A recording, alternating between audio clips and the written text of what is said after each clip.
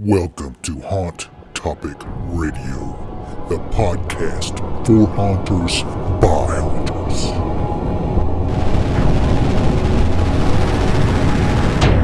These are our scary visions. If you've got everything you need to know about the creative development of your haunt and how it's going to grow over the next few years, if you know exactly where your marketing is, if you know what your 5-year plan looks like from a financial standpoint, you may not need a consultant. But what consultants can do, and what good consultants will do, is they will work with the client to say, okay, here's what you need. And then they will provide you with either a takeout menu style quote to say, if I do this, it will cost you this much. If I do this, it will cost you this much, so that you can meet the needs of the client. Any consultant who comes in and says, I know everything there is to know about everything is probably lying. And I would not recommend. I mean, if I ever said that to any of my clients, the thing that I would follow up by saying is don't hire me, because that's complete malarkey. Man, Daryl, Transworld is over. Yeah, and I finally got home, and so did my luggage. It was kind of a neat thing to happen. So, not sure if everybody has heard, but my luggage didn't make it to Transworld, though I did. Thanks to weather and missed connection, and my luggage didn't make it. So fortunately, I was smart enough that I packed socks and shorts and underwear and T-shirts so that I had something to wear at Transworld. I didn't have to rush out or, bathe myself in Axe body spray just to... or Slaughterhouse, right? I could have gave you some toothpaste or something. I could have squeezed a little medicine cup or something. So I missed the whole first day. So I didn't get around to see everybody that I normally get to see, but another big show this year. And I know for the business that we were there for, Scarlet Patches, it was pretty busy. Yeah. I mean, we came in Wednesday. My brother, Scott, and his girlfriend, Sarah, rolled in Wednesday. We left, Missouri. Well, it's St. Louis, Missouri. We left Mexico, my house, about 2 hours away. I think it was about 9 or 10. And then by the time we got done setting up, I think it was probably like 3 or 4. But that place was packed. Like we rolled in Wednesday. So we got there mid-morning and we couldn't find a place to park. The parking lots were full. The streets were full. We parked about 100 yards away and dollied our stuff. Probably made about 10 trips back and forth getting our booth set up. And luckily, Scott has construction skills, so we had it set up pretty quickly. Had the posters on the boards, and everything was ready to go. And we kind of got a little chance to sneak peek at things while people were setting stuff up. Some vendors are done. Some vendors are still kind of setting things up. You don't want to be in anybody's way, but it was. I think we hit it just about right, because there were some people that were working over there all night long. Well, they'd been there since Monday or Tuesday. Wow. Well, there was some big booths with a lot of stuff. Mm-hmm. That was a little different layout. Well, not layout, but I noticed that some of the big companies that are there kind of had some smaller booths, but there was more smaller companies there too, I think. Yeah, a lot of new people that I hadn't seen before. Yeah. A lot of these people are kind of starting to take a dive into the haunted attraction industry, just trying to test out their products. And what I've heard is a lot of people sold out on the first Thursday and Friday. So, yeah. And cash and carry seemed to be really big this year. Yeah, a lot of people were doing that. A lot of people, I've seen a lot of sold signs too. They keep the props there and pick them up on Sunday. Mm-hmm, pick them up on Sunday. So, and I know we did a lot of cash and carry too. We brought all of our inventory, which we will too next year. So wherever we go, we bring our inventory so customers can buy stuff. You guys can buy stuff from us. And Scott and Sarah were filling orders. Me and Daryl were back there filling orders, taking names. It was a good time. No, it was a pretty good turnout. And just, catching up with some of the other people and some of the other vendors on the floor, we got to see lots of people that, that we haven't seen for a year, and got to see lots of new people too. There was a lot of people that hadn't, heard a lot about us, or were just getting into. We had a lot of home haunters as well that were dropping by. Yeah, so. And they were picking up that new home haunter badge you designed.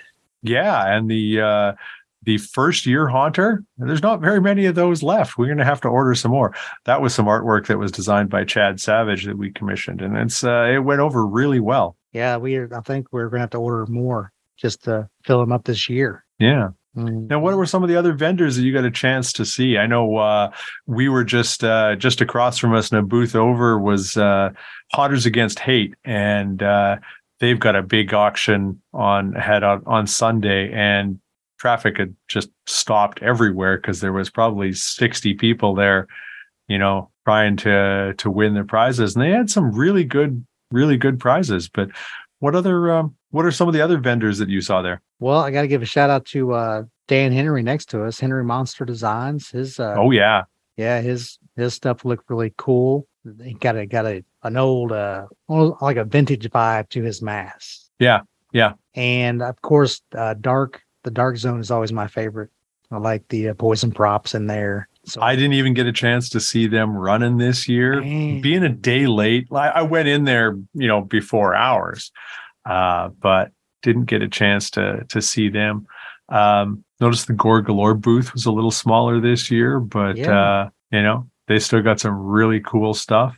Obviously there's the Distortions and VFX booths that are so much fun. Like their stuff. Was it Immortal Mask that was there that had over 1,000 masks or something that they brought? Immortal Masks has quite a few. They had a very big area. And then, over the last couple of years, they've been branching out into costumes and stuff as well. So they must have had, a full section of that one, basically a full section, both sides of an aisle for all of their stuff. So pretty amazing stuff. The time you were walking around, I know you didn't get to see a whole lot, but was there one thing that kind of stuck out to you? Like, was it maybe a booth or a product or Dippin' Dots or the little cinnamon sugar donuts? Well, one of the things that really stood out, I stopped by the Woods of Terror, and you couldn't miss them because they had all of the taxidermied animals. And I had some friends of mine that were actually looking for actual teeth. So I ended up picking up some coyote jaws, very reasonably priced, but they had all sorts of taxidermied stuff there. And it was just like, wow, it's a booth that you can't miss because it's just I walked by so massive because everyone was talking about it. So I had to walk by it. But yeah, all different kinds of animal heads and animal stuff parts. Yeah. But there was a couple of other booths. There's some new T-shirt vendors and stuff that I hadn't seen before. Not the haunt T-shirts and Halloween shirt company, I think. Yeah, the Halloween shirt company. But there was were the two big ones. Yeah, there was some others that were they had all of these screens behind them. I can't remember the name of them at the moment, but they were all very black and white, vintage, very goth. Yeah, I remember seeing them. Mm-hmm. Yeah. I was like, oh, but I couldn't get near the booth because it was always lined up 3 or 4 times that I went by. The makeup booths were always busy, Saw some good characters being dolled up with the airbrush. I saw Kratos, God of War. I got a picture of him. Oh, wasn't that good? That was a good one, yeah. Yeah, but how long did it take him to get into that, right? So, it was a couple hours because I saw him earlier that day and then I finally saw him walking across there completely done, So that was awesome. Justin Hill, Hill's Haunted Protection, Hill's, I think that's how it goes. Is it Hill's Haunted Productions? Justin, his booth gets bigger every year. He's always adding more and more to it. So, and he carries a lot of stuff like costumes, latex masks, actor props, shaker cans, all kinds of stuff just for scare actors. I think he even has like some set design stuff too, squeeze tunnels and stuff like that. But yeah, it's well, got to see a couple of my favorite mask vendors too. There's the Silicones, obviously the Immortal and CFX, but we know the folks that run Inferno FX, Adrian and Matt Scott and Von Grimm Productions. Yeah, that's pretty cool. And Mr. Jimmy FX. So we had a fun time with those guys. Got some really cool latex stuff. Mask. Hashtag latex mask. Yeah, those guys are pretty fun. We get to hang out with them every year at the at the Hilton. Yeah. So. Did you stop by the Brandy Morris's booth, Brandy Beast? I cruised by there. She was busy when I was there. Yeah, she was busy every time I went by. But man, there's a talented artist. She's got some really cool masks. So if any of our listeners are looking for something unique, make sure you check out Brandy Beast. Right. Alan Hops, all of his creations and stuff, all the still monsters, and he did a lot of the we're watching the Last of Us series, right? So lots of mushrooms. The whole fungus thing is going on. I don't know if I've just started noticing this because I started watching it. If they've always had masks like that. I know Pumpkin Pulp had one too, but they all got the mushrooms and the fungus growing out of their faces, and kind of like some are popped open like pods, and they got teeth and stuff, so those are pretty cool. I kind of like that because I was into the show this year. I played the video game. Well, now you get to see some of what it looks like around our area, because most of that, if not all of it, was filmed in different areas of Alberta. That's what I hear. Yeah. So it was. Definitely watching it. We're watching one tonight, and we're behind one. So we're actually it's on right now. But yes, it is. So we better cut this short so we can go watch it. Oh yeah.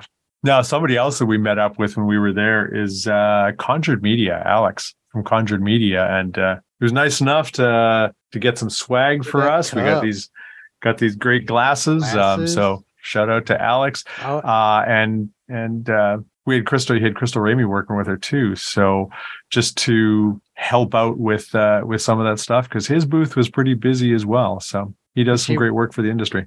She brought us over 2 handmade little alien dudes or little characters. Yep.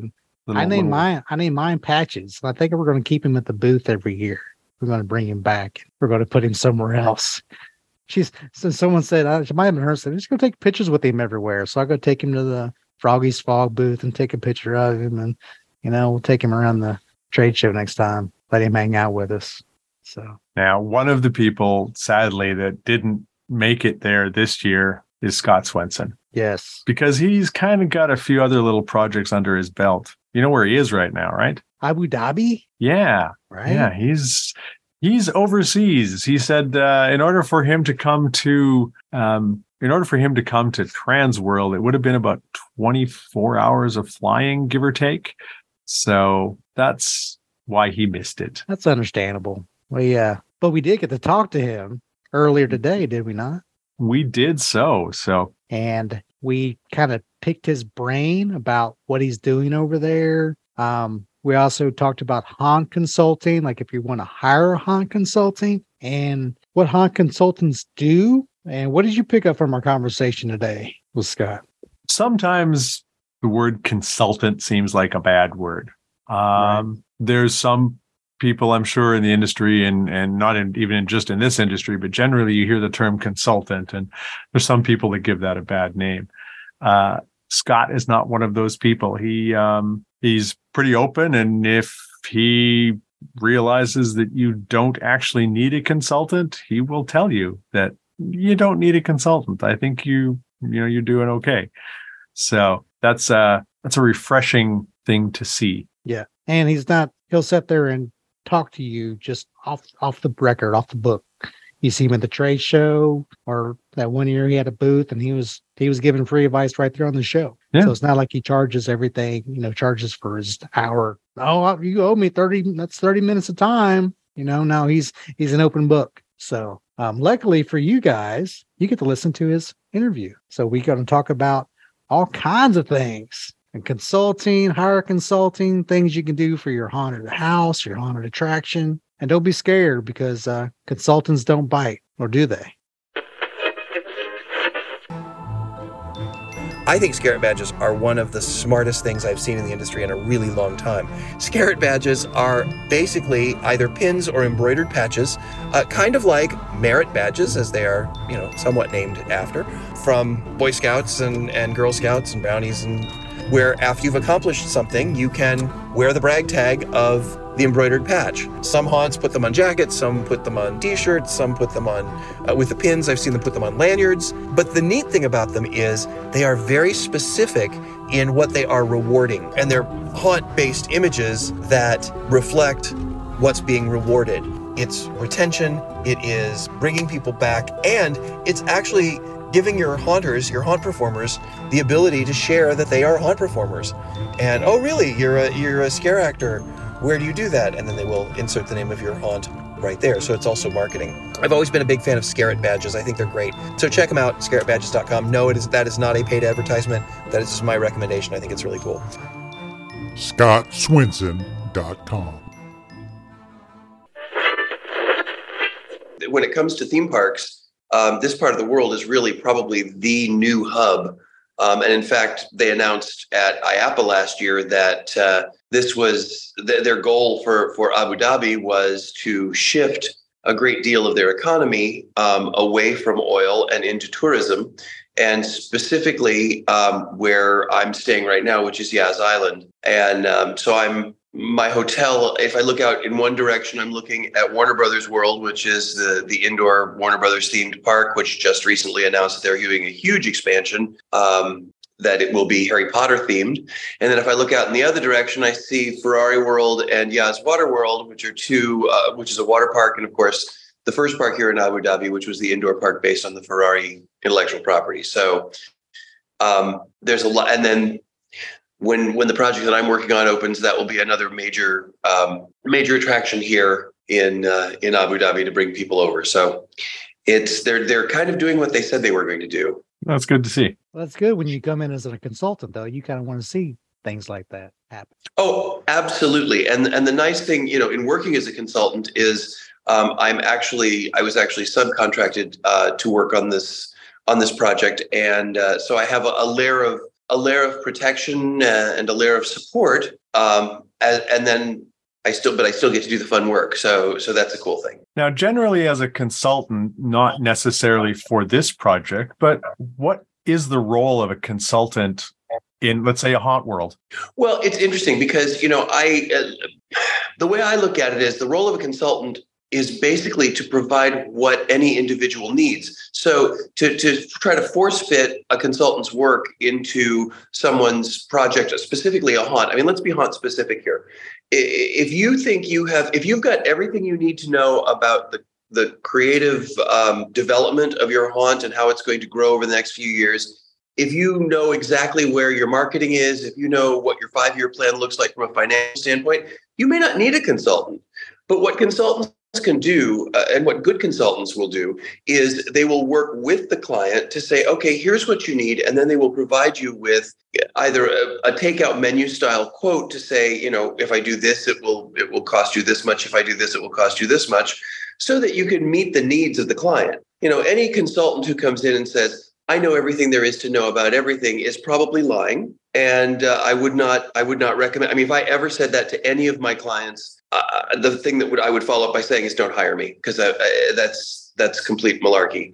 However, different, like in my particular case, different clients look for different things from me. Sometimes, like for example, a top line consulting will be, they'll send me, or they'll say, give us 3 to 5 different top line concepts because we want to change up our storyline. And so they will pay for just that. And I will do, what I call one sheets, which are really about 5 to 6 sheets of just basic storylines and some samples of what that may include as far as operational and installation. And if that's all they need, great, they can run with it. For some of my clients, I will then take that and develop that into a full-fledged venue flow. I can then develop that into casting and training for them, and creative direction, and working with their designers to make certain that we keep the same concept and idea from beginning to end, no matter what happens with budget and changes in schedule, et cetera, et cetera, et cetera. So like I said, different clients. I don't want anybody who's watching or listening to think of that when you say a consultant, consultants are all the same. We're not. And if anybody who says that, here, I'm a consultant, here's what I'm going to do for you, is approaching it wrong. They need to say, I'm a consultant. What do you need? Because as a consultant, if I'm not meeting my clients' needs, if I'm not making them look good, I'm not a really good consultant, in my opinion. So from the client's point of view, let's say I wanted to hire you as a consultant, what information should I have ready, or should I have knowledge of, other than I'm told I need a consultant. What are you going to do? Well, so if you were to come at me and to ask those questions and say that, I would say, okay, well, first off, why did they say you needed a consultant? Do you need someone to help you with your business plan? Do you need someone to help you with your creative development? Have you been doing the same, basically the same show for 5 years and you need to shake it up and you need somebody who can come in with a fresh eye, look at the assets that you already have and help you build upon, what already exists in your haunt. So I kind of come back and I know people think that I'm being cagey when I say things like this, but if you don't know what you want, I don't know how to give it to you. Mm-hmm. And again, I'm more than willing to sit and I've done it many times, sit and talk through things with clients. And there have been occasions where we come to the conclusion, you don't need a consultant. You got everything you need already. You just need somebody to point you in the right direction. There are other times where people will say, I don't know what I need. And then I'll start asking questions like, do you have a space yet? If so, what size is it? If you're still looking for a space, how much, what's your budget going to look like? And we start to break it down into finding out what they need. And then I can put together a list of what I can then in turn offer and what it will cost them. But every client, for me at least, and I'm not sure all consultants work this way, but every client for me is a little bit different. I mean, right now I'm working on this gigantic theme park attraction project, which my role is very specific. They needed a job done and I'm here to do it. With a haunted attraction who just wants somebody to review what they've done, that may be a 1 or 2 day project, which doesn't cost that much. I like to work with my clients to make certain that I'm giving them what they need and not giving them what I have to peddle. I don't have a product per se. I don't come in and say, I'm going to give you this, this, and this. And some people think that that's suspicious. They don't necessarily trust that because they're like, well, you're just going to blow smoke until I pay you. But that's not it at all. My approach is I don't want to give you something you already got. I often say I work with companies that provide talent. And what they'll do is they'll do all the casting and they'll hold the contracts on all the performers and they will cover all the insurance for the performers, et cetera, et cetera, et cetera.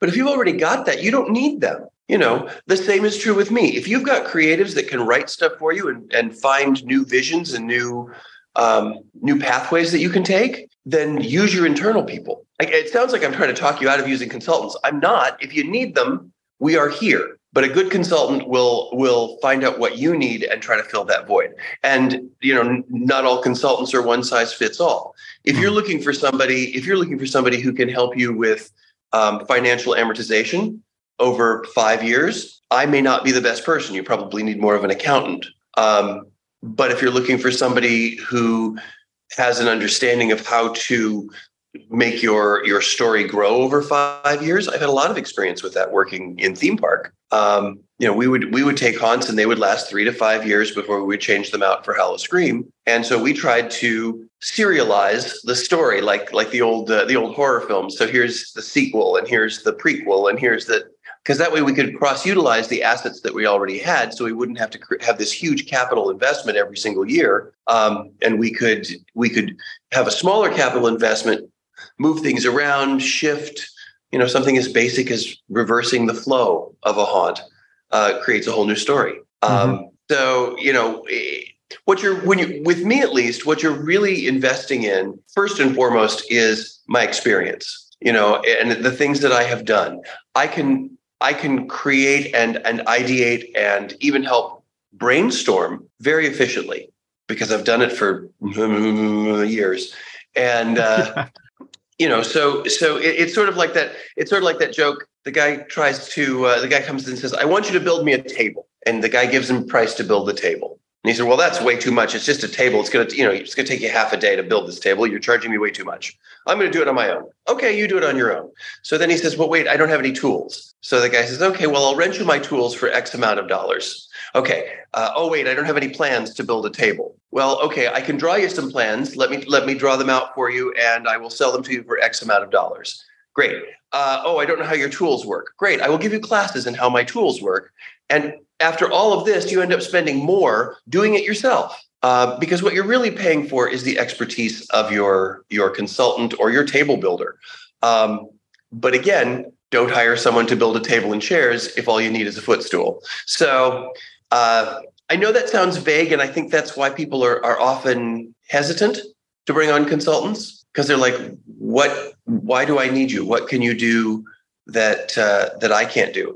I have one client that I said to them last season, I said, look, you can do everything I'm doing for you. And he said, yes, but I don't have the time to, nor do I want That's to. a big consideration. Exactly. Time is money. And if you need, sometimes it's easier to spend money than it is to spend time because you have those 2,000 other projects that you're working on.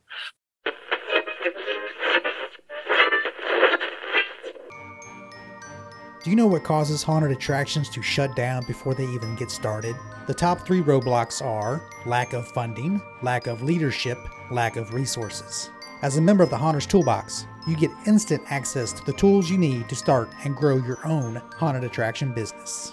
To get started, become a member at haunterstoolbox.com.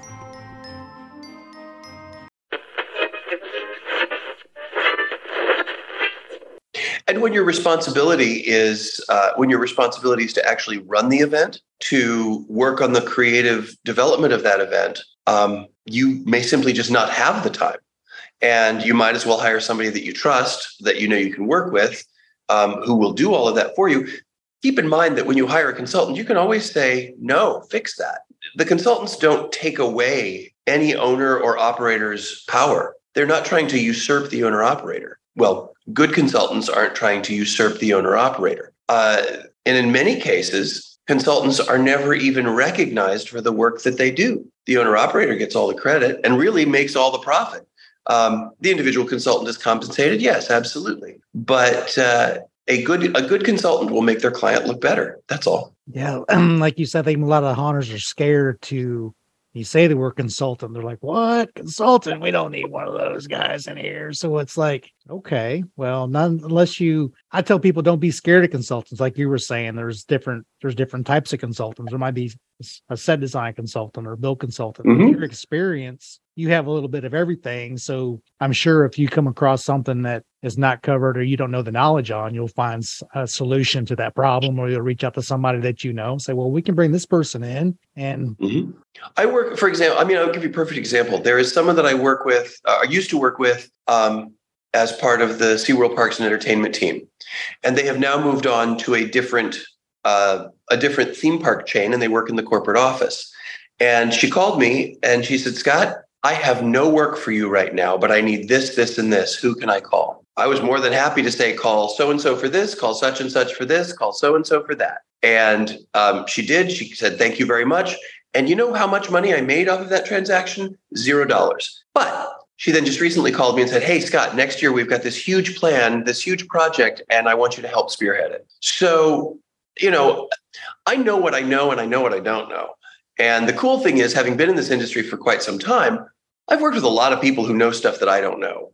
And I'm more than happy to throw work their way because they do the same thing for me. Yep, do the same thing here. Well, based on that, what is some of the things that you have done that you are very proficient at? Give us a little bit about Scott's history in the consulting world. Well, I often said that I could not be a consultant had it not been for my 20 plus years at Busch Gardens in Tampa. What that did for me is, as the director of creative services for the entertainment department there, I acted as producer, director, writer, casting director, actor trainer. I got to do all those things on a very large scale. In the last 10 years, I've been able to do things like, let me just tell you the ones I can talk about, because that's the other challenge with being a consultant is, not only the project that I'm working on now, but I have past projects that did not come to fruition or have not come to fruition yet that I still can't talk about. But some that I can talk about is, having been brought on, for example, by the Vault of Souls. I don't own the Vault of Souls in Tampa. I am an outside consultant. They bring me on to write, direct the experience. And they told me, here's the loose concept. And I go in and I pitch to them and they say yay or nay. Usually they say yay. It's a great client. But and then I go in and I do the casting for them. I do the training for them. I've written everything for them. I work with the scenic designers, and sometimes I even go in and do like last minute art direction. I'll go in and do the last layer of fine finishing on things. So I have a lot of boxes that I check for that one. One of my clients in Houston, Texas, not a haunt client, but is Space Center Houston, and they have brought me in. They bring me in usually twice a year to do actor training sessions or presenter training sessions for their educators, so that they polish the skills that they have in communication. Other times they'll have me write a script, and I've written scripts, passed them off, let them work on them. There are some theme parks this past year that I did. I did nothing but write the venue flows for haunts for them. I had nothing to do with the installation. And interestingly enough, last year, the same client has now come back this year and said, not only do we want you to write it, but we also want you to work as creative director. So in other words, I'm going back and working with the scenic designer, the lighting designer, the audio designer to make certain that everything is still in line and stays true to the approved concept. So basically the guest experience advocate. Because let's face it, we've all done haunts where we start off with this great idea, and then as it goes, you get what I call content creep, and you end up with something. It's like playing telephone. You end up with something that you weren't even close to when you started. And as a creative director, I think that's the role, is to find creative solutions to the challenges that don't diminish the quality or the content that everybody put hand to Bible on and said, hey, let's do this. So, I've done, like I said, I've done a lot of work. I know you asked for specifics. Sorry. There's the Vault of Souls, Zoo Tampa. I am the creative director for both their Halloween and Christmas events. Indy Zoo in Indianapolis, I've done the same kind of work for them, writer and director for a lot of their spring, fall, and winter events. I've done some stuff for, I can't tell you what, but I've done some stuff for Cedar Fair Corporate, specifically about Halloween. And I've got a new project that's coming up for another new client in the Midwest, where I will be the writer and creative director for a new haunt there. So a lot of what I've been doing recently is, as far as consulting, is working as a writer and then following up from helping people work through, how do we budget this? How do we plan for, they can tell me, based on our budgetary numbers, we need to have a throughput of X amount. And I can certainly work with them in the design process to make certain that they can reach those numbers. And if they can't, try to come up with other ways to generate revenue that may involve culinary merchandise, VIP experiences, et cetera, et cetera, et cetera. So what I like to say, I have one client who hires me by the hour and will say, I want you to brainstorm for an hour. And here's the basic dossier of the project we're working on. Brainstorm for an hour, send me all of your raw data, and that's all I want from you. Because they just want somebody who's an idea person who can just fire ideas at them, and then they can take them and expand them. So that's what I mean when I say, I've got Vault of Souls, which I kind of pretty much do everything an owner operator would do except pay for it or worry about the profit loss. Good gig if you can get it. And then the opposite end of that spectrum is, Scott, I want you to brainstorm on this event or this topic or this party idea, grand opening, whatever. I want you to brainstorm for an hour and send me just your raw ideas, and then we'll take it from there. So it's right sizing what the client needs with what the consultant provides. You've also written I know you've written a couple of books. Follow the Story. Is that the one? Well, yes, Follow the Story and the 13 Commandments of Haunting. Both of those were published by Philip Hernandez with Haunted Attraction Network and Gantom Lighting. And Follow the Story is all about, and it's a short, easy read, but it's all about the importance of storytelling and how you can utilize that to forward your product and how you can use it to create something that is unique to you. And the 13 Commandments of Haunting were 13 of my most popular episodes of A Scott in the Dark, periodic podcast for haunters, my other podcast. And basically what Philip did was he had them transcribed and then put them out as blog posts. And then we took the 13 most popular and put them almost in an encyclopedia format So that one's not the kind of book that you sit down and read from cover to cover, because if you do, it's a little disjointed and kind of hard. But he's done a great thing in putting together an incredible index. So if you want to know my opinions on audio design, or my opinions on finding cast members, or my opinions on, I did one whole thing on floor texture. Those are all easily mapped out in the table of contents. So Philip refers to it as Scott on a shelf.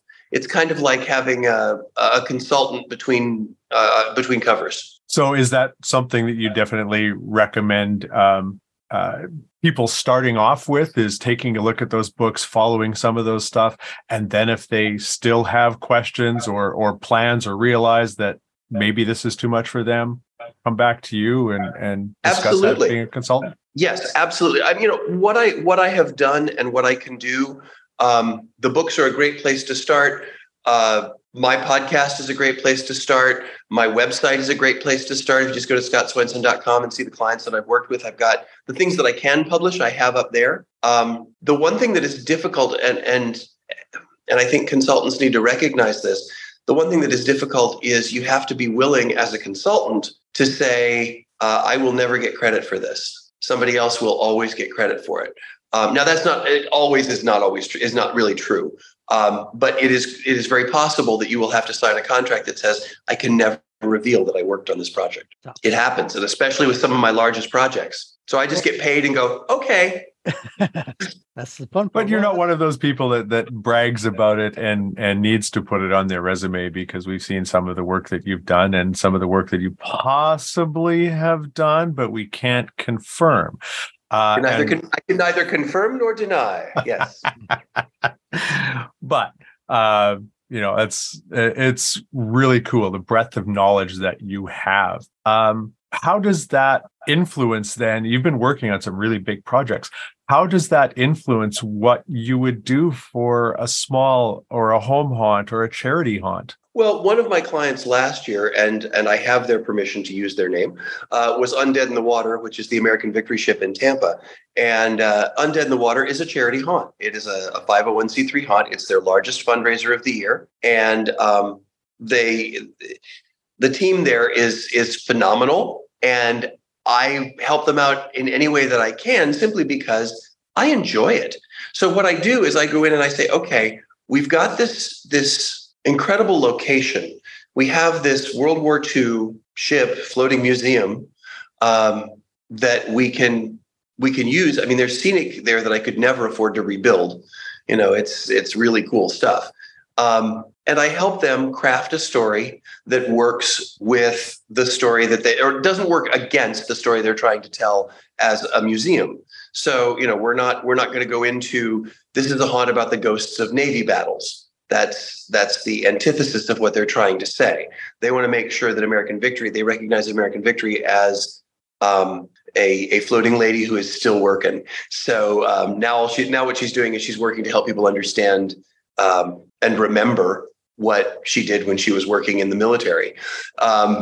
So we have to. I help them craft stories. I help them cast, and I help train their actors. And with that project, my fee becomes right-sized. Although different clients handle things differently. I don't change my prices based on my client. However, I do, if it's a nonprofit that I believe in, I will give back some of my services as an in-kind donation.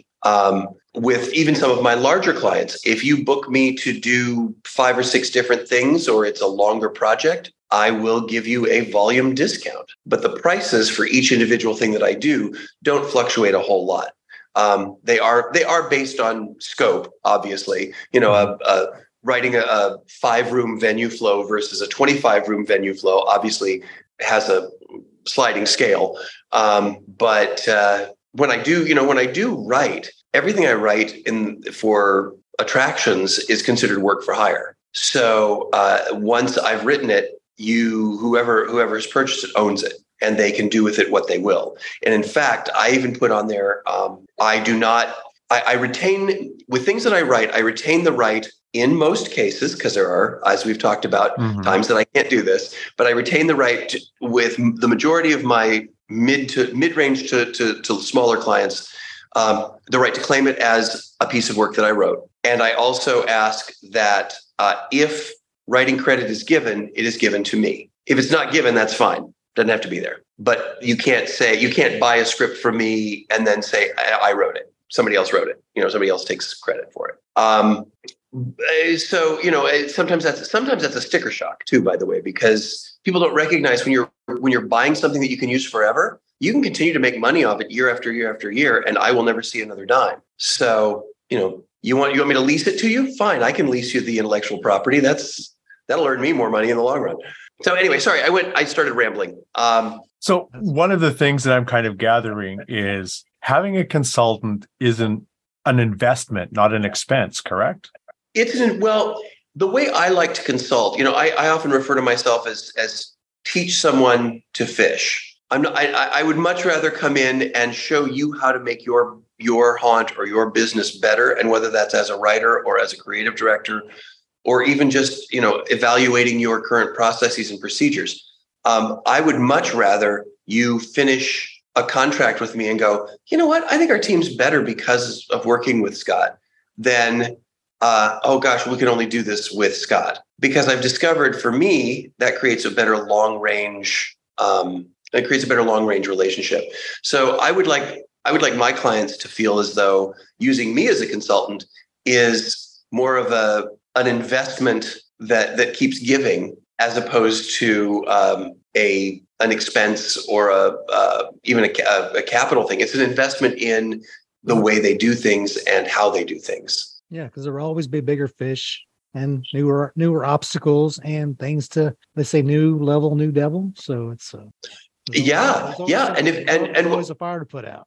So. Exactly. And if they are satisfied with me as a consultant, then they will come back to me to dump the bucket. Right. So we have Vic on, and before we got on here, we were talking about him incorporating his backstory into his design. We can get him on in a little bit and talk about it.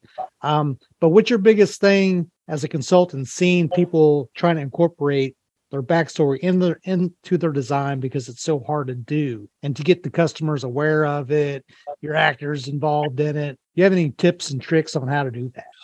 Well, yes, I've got a book full. It's called Follow the Story.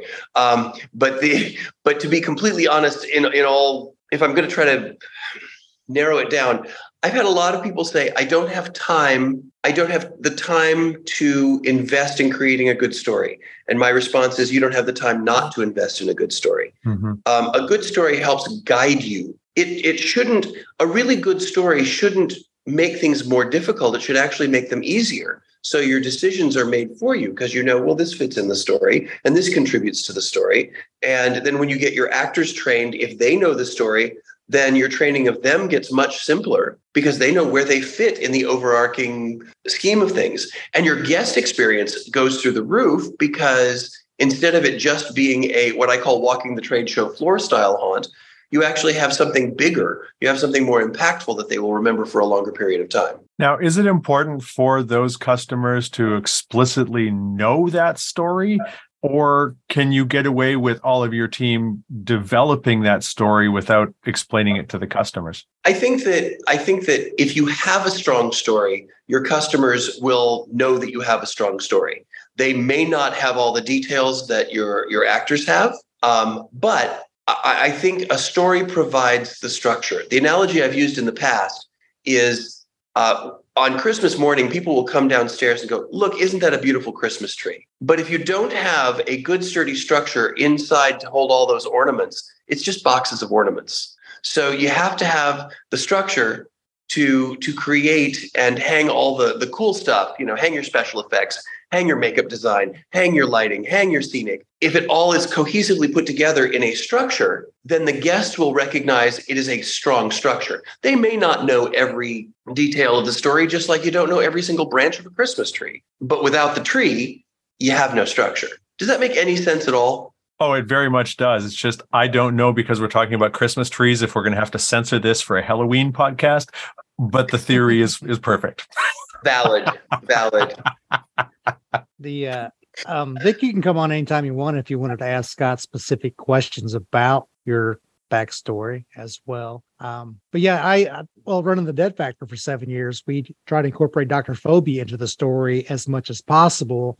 Mm-hmm. And there were those certain questions, there were certain customers that had Dr. Phobia picked out and who he was and what he did. Not sure exactly. You think a lot of people knew that he was a neurosurgeon who took the patients and did experiments on these patients, and their phobias came to life and they all took over the haunted house. But our actors knew that. So we would go to, and I would give them room to play. And I would say, this is who you are. This is what I would like to see out of you. But I'd never hold them to it, a standard to say, this is what you have to say. So it was always in motion. It was always developing into something else. And when maybe in that season, that room might have been completely something different because I realized my actor was better at something else. So then we would switch it up a little bit. Sure. But the overall arcing theme of the story was a doctor who did all these crazy experiments, and there's different phobias throughout the house.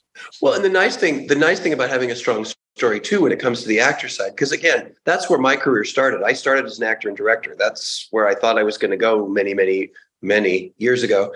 And so I think having a strong story automatically puts up those basic guardrails and provides structure for your actors. If they know the story and they know the relationships between the different characters in the haunt, and they can be real simple relationships like, oh, you represented their phobia, or you represented their phobia, or they're real complex relationships like, oh, wait, we're cousins, but we're only cousins because of some horrible, some sort of inappropriate thing that happened between me and a werewolf. I don't know. But those kinds of connections really help an actor, and it gives them something to play off of so that they're not just dropping a door and shouting, "Get out," which, by the way, I fire people for. But because that's my biggest pet peeve. So it's one of those situations where it gives them variety. It gives them different ways to do startle scares because they know the story and they know where they fit in that story. The story only reinforces everything else you do. Right. It's got like an outline to follow. Absolutely. It's the story acts as the jungle gym that the actors and designers can play on. It gives it structure. I'm liking all your analogies. Well, that one's better than the Christmas tree one, I think, because, Just coming from Transworld, though, that's appropriate. So.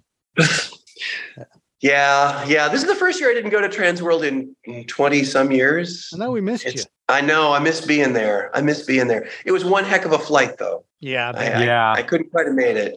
No, probably an expensive flight too. Oh yeah. Yeah, I've discovered that with layovers, it's about 24 hours door to door from here to Tampa.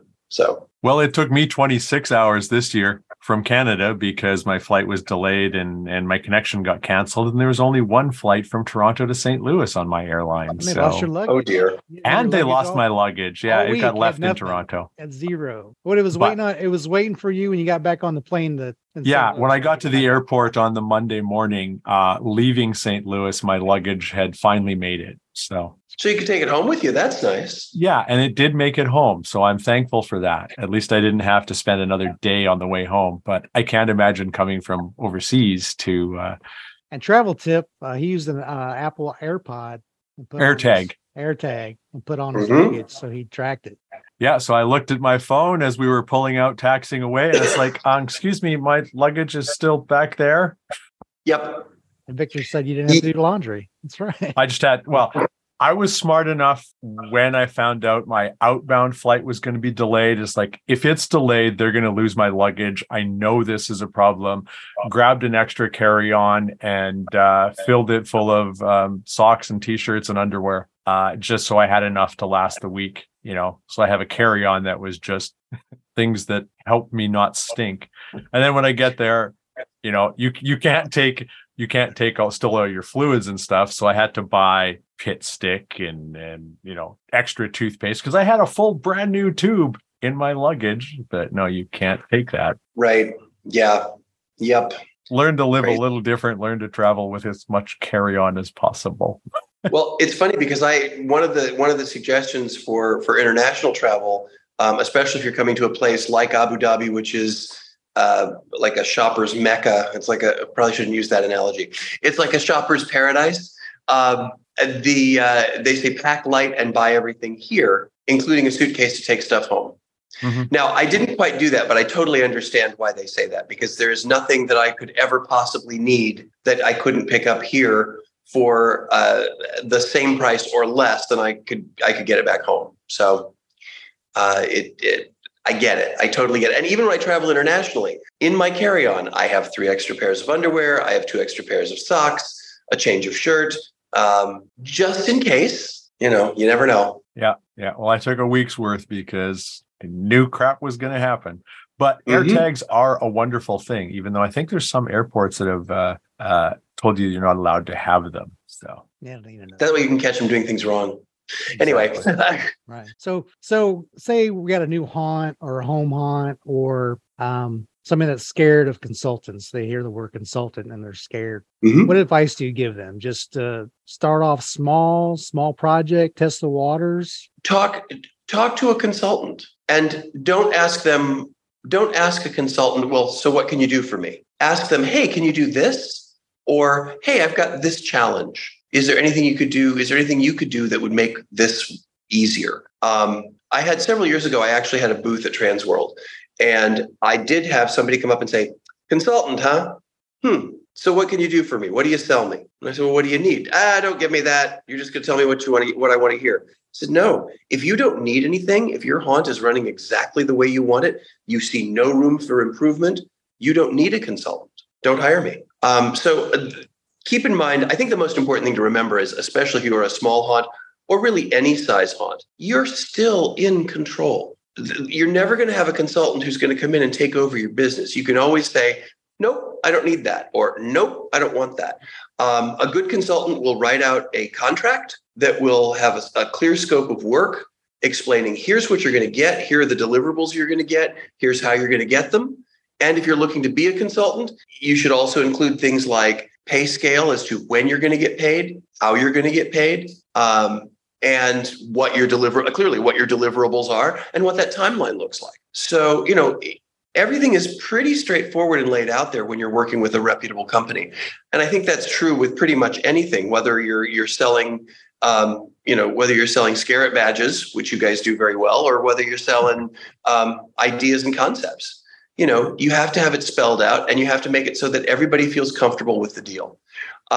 If you're an independent haunt and you can find a consultant, for example, to be completely honest, I cannot take another client for the 23 season, and I'm starting to book up for 24 already as well.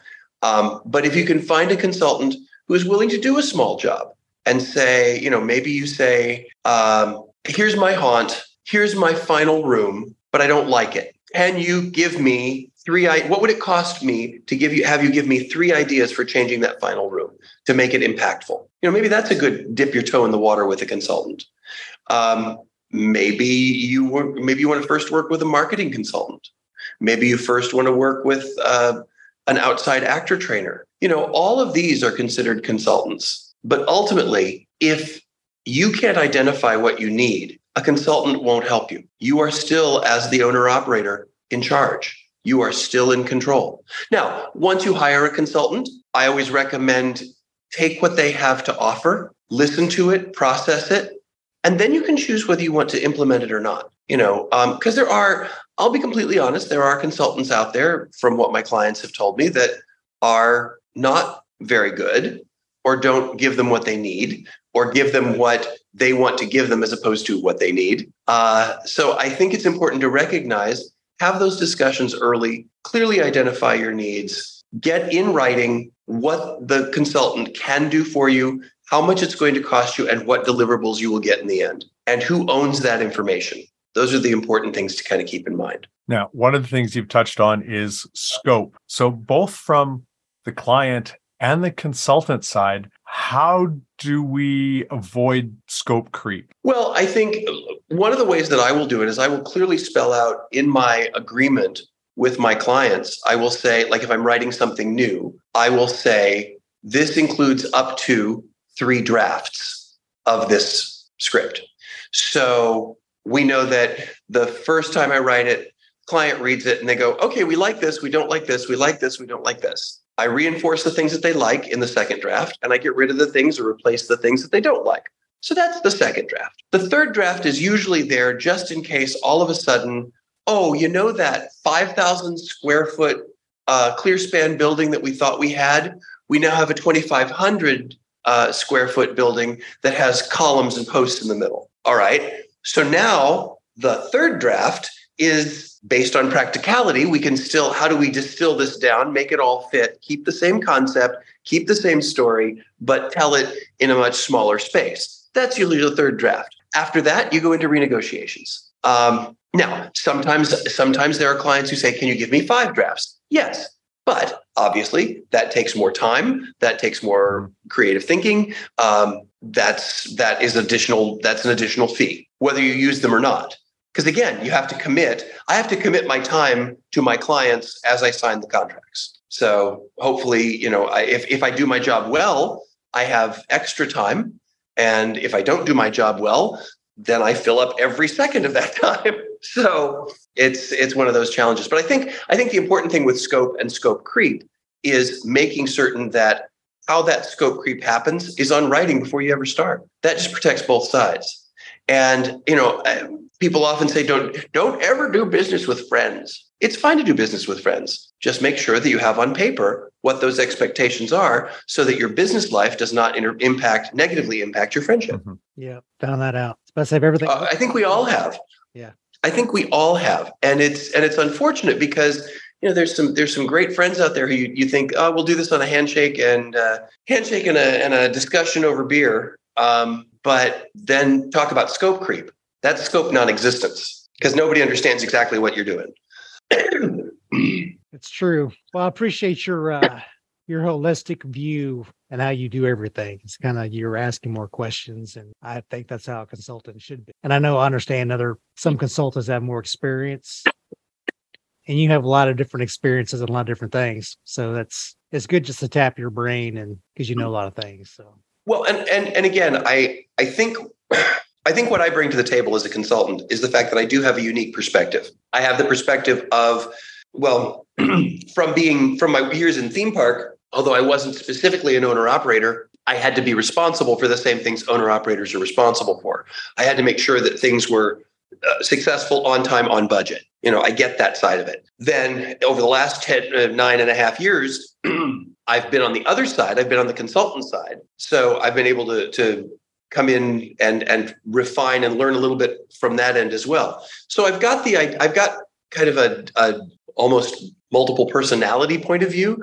I can look at it and say, well, this is what's going to make sense from a business standpoint, and this is what's going to make sense from a creative standpoint, and then trying to find a way to communicate and translate those two sides. Gerald, you have more questions for Scott or Vic? I think I've got most of the questions, or if not all of the questions. I can't think of anything else at the moment.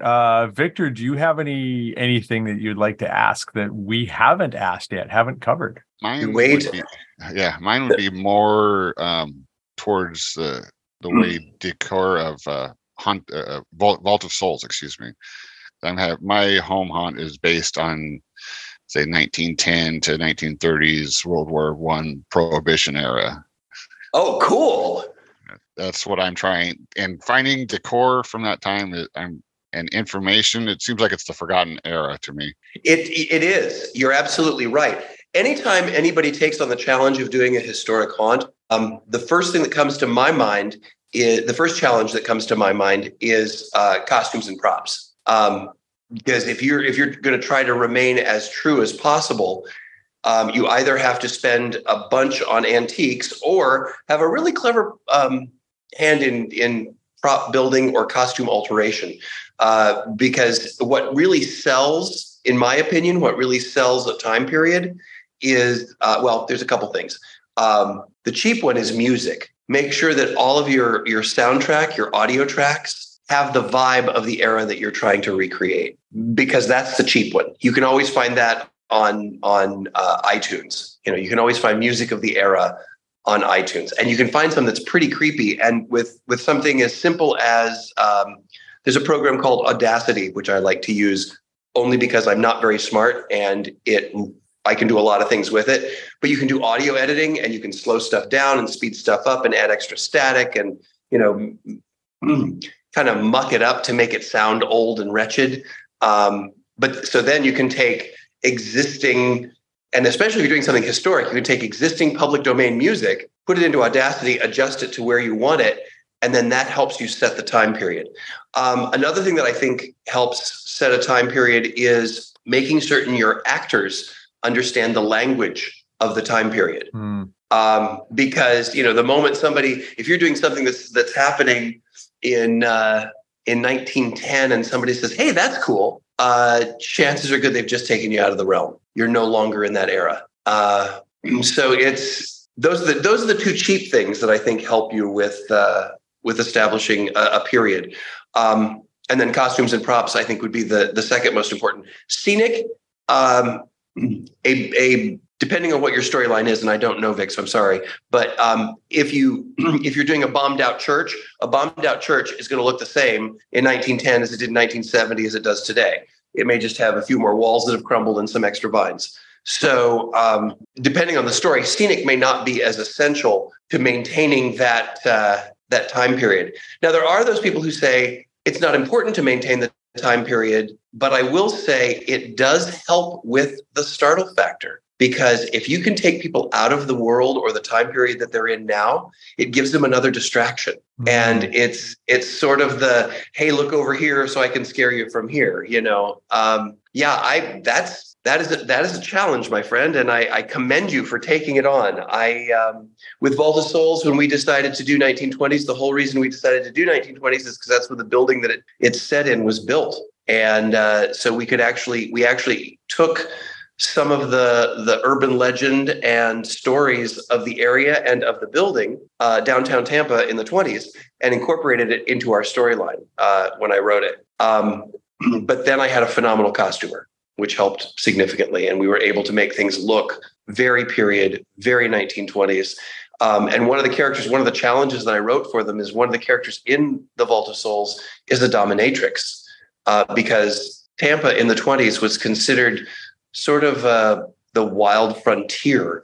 It was the end of the train line. That's as far as you could go on the train when you were headed south in the U.S. And so there were a lot of gangsters who would bring money to Tampa and then send it off to Cuba or other places outside the U.S. to, in essence, launder the money. So there was a lot of gambling. There was a lot of prostitution going on in Tampa in the 20s.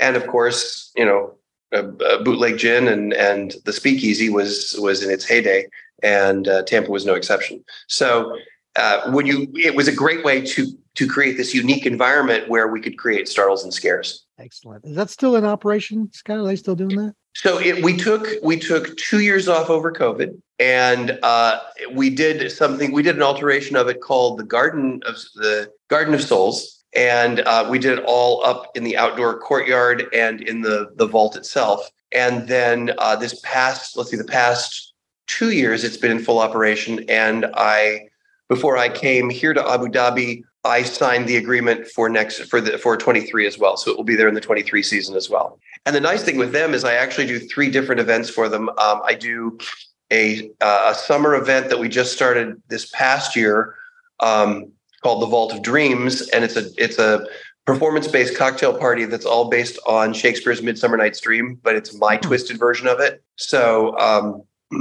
that's really fun. And then Vault of Souls, and then I do a New Year's Eve party for them as well. Nice. Be one show to catch, definitely. It's I'm very proud. I am very proud of it. And what's really interesting and what's made it so easy for me to continue to do is I keep bringing the same cast members back in the same roles. And it's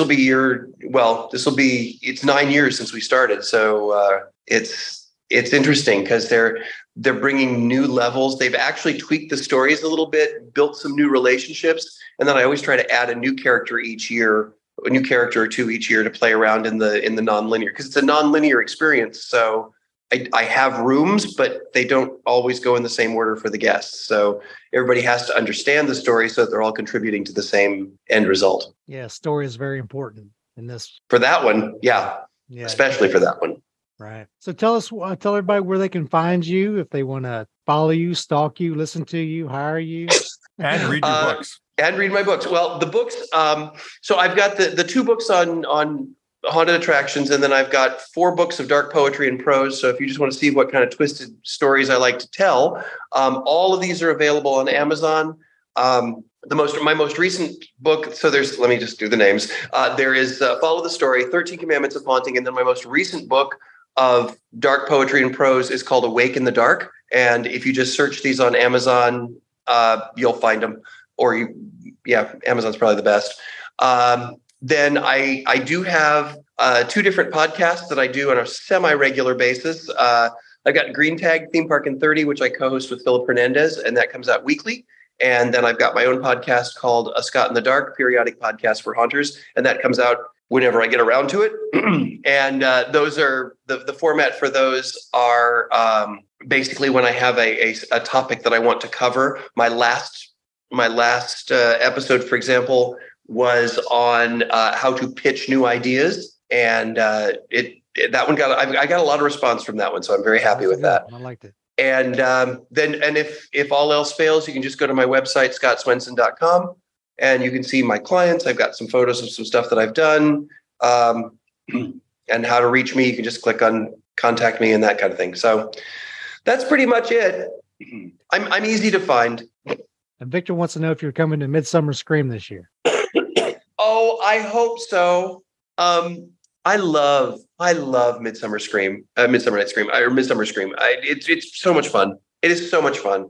I wasn't able to go last year, and I'm not sure I'm going to be able to go this year, but I'm certainly going to try. I'm sure Vic will be there. That is by far one of my favorite shows, just because it's the right blend of trade show and fan show. So we were discussing earlier with Victor, how is it different from Midwest and Transworld and the show in Oregon?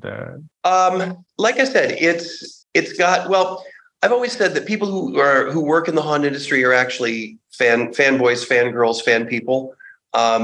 So I think I think Midsummer captured that and recognized how to create this amalgam of things that are just plain fun to do for people who love haunt, while also integrating the trade show side. Transworld is still the granddaddy of trade shows. I know there's been others out there, but they are the granddaddy of all trade shows, and it brings together people from all different areas of the haunt world, and now the Christmas world and the escape room world. And Midwest is significantly more, from my experience, education based, and is a great. I think Midwest is a great place for the home to. I always say the home to independent haunter. You'll see fewer and fewer of like the big theme park haunts at Midwest, but you will see them at Transworld. And then other shows, I've been to pretty much all of them. Everything from CHEC. Is that still happening? I don't even know whether CHEC is still happening. I think that's coming out this year. Okay, good. I won't be there, but I'm glad it's happening.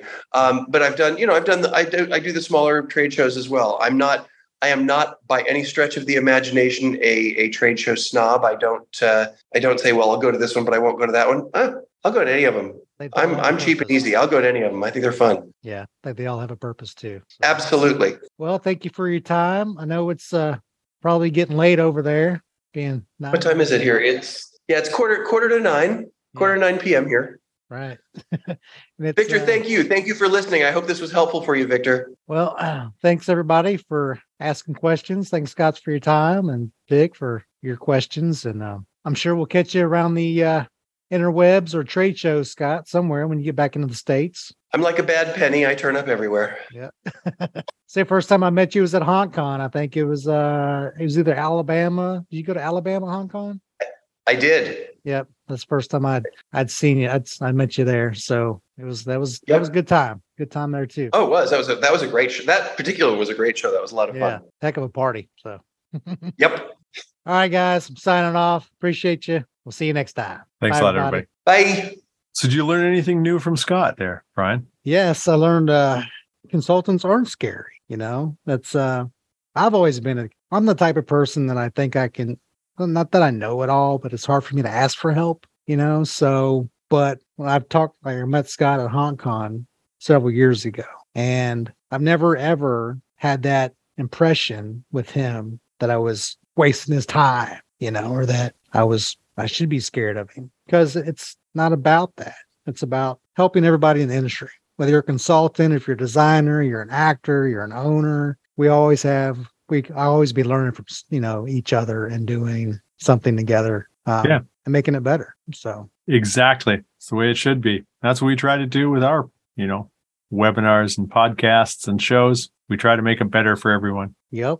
This podcast episode sponsored by Scarett Badges. Get your Scarett Badges at scarebadges.com. Also sponsored by Haunters Toolbox. Take your haunt to the next level at haunterstoolbox.com.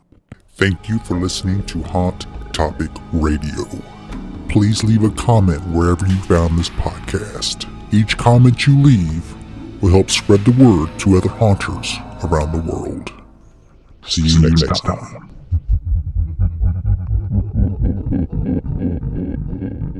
Till the next time, stay tuned and stay scary. See ya.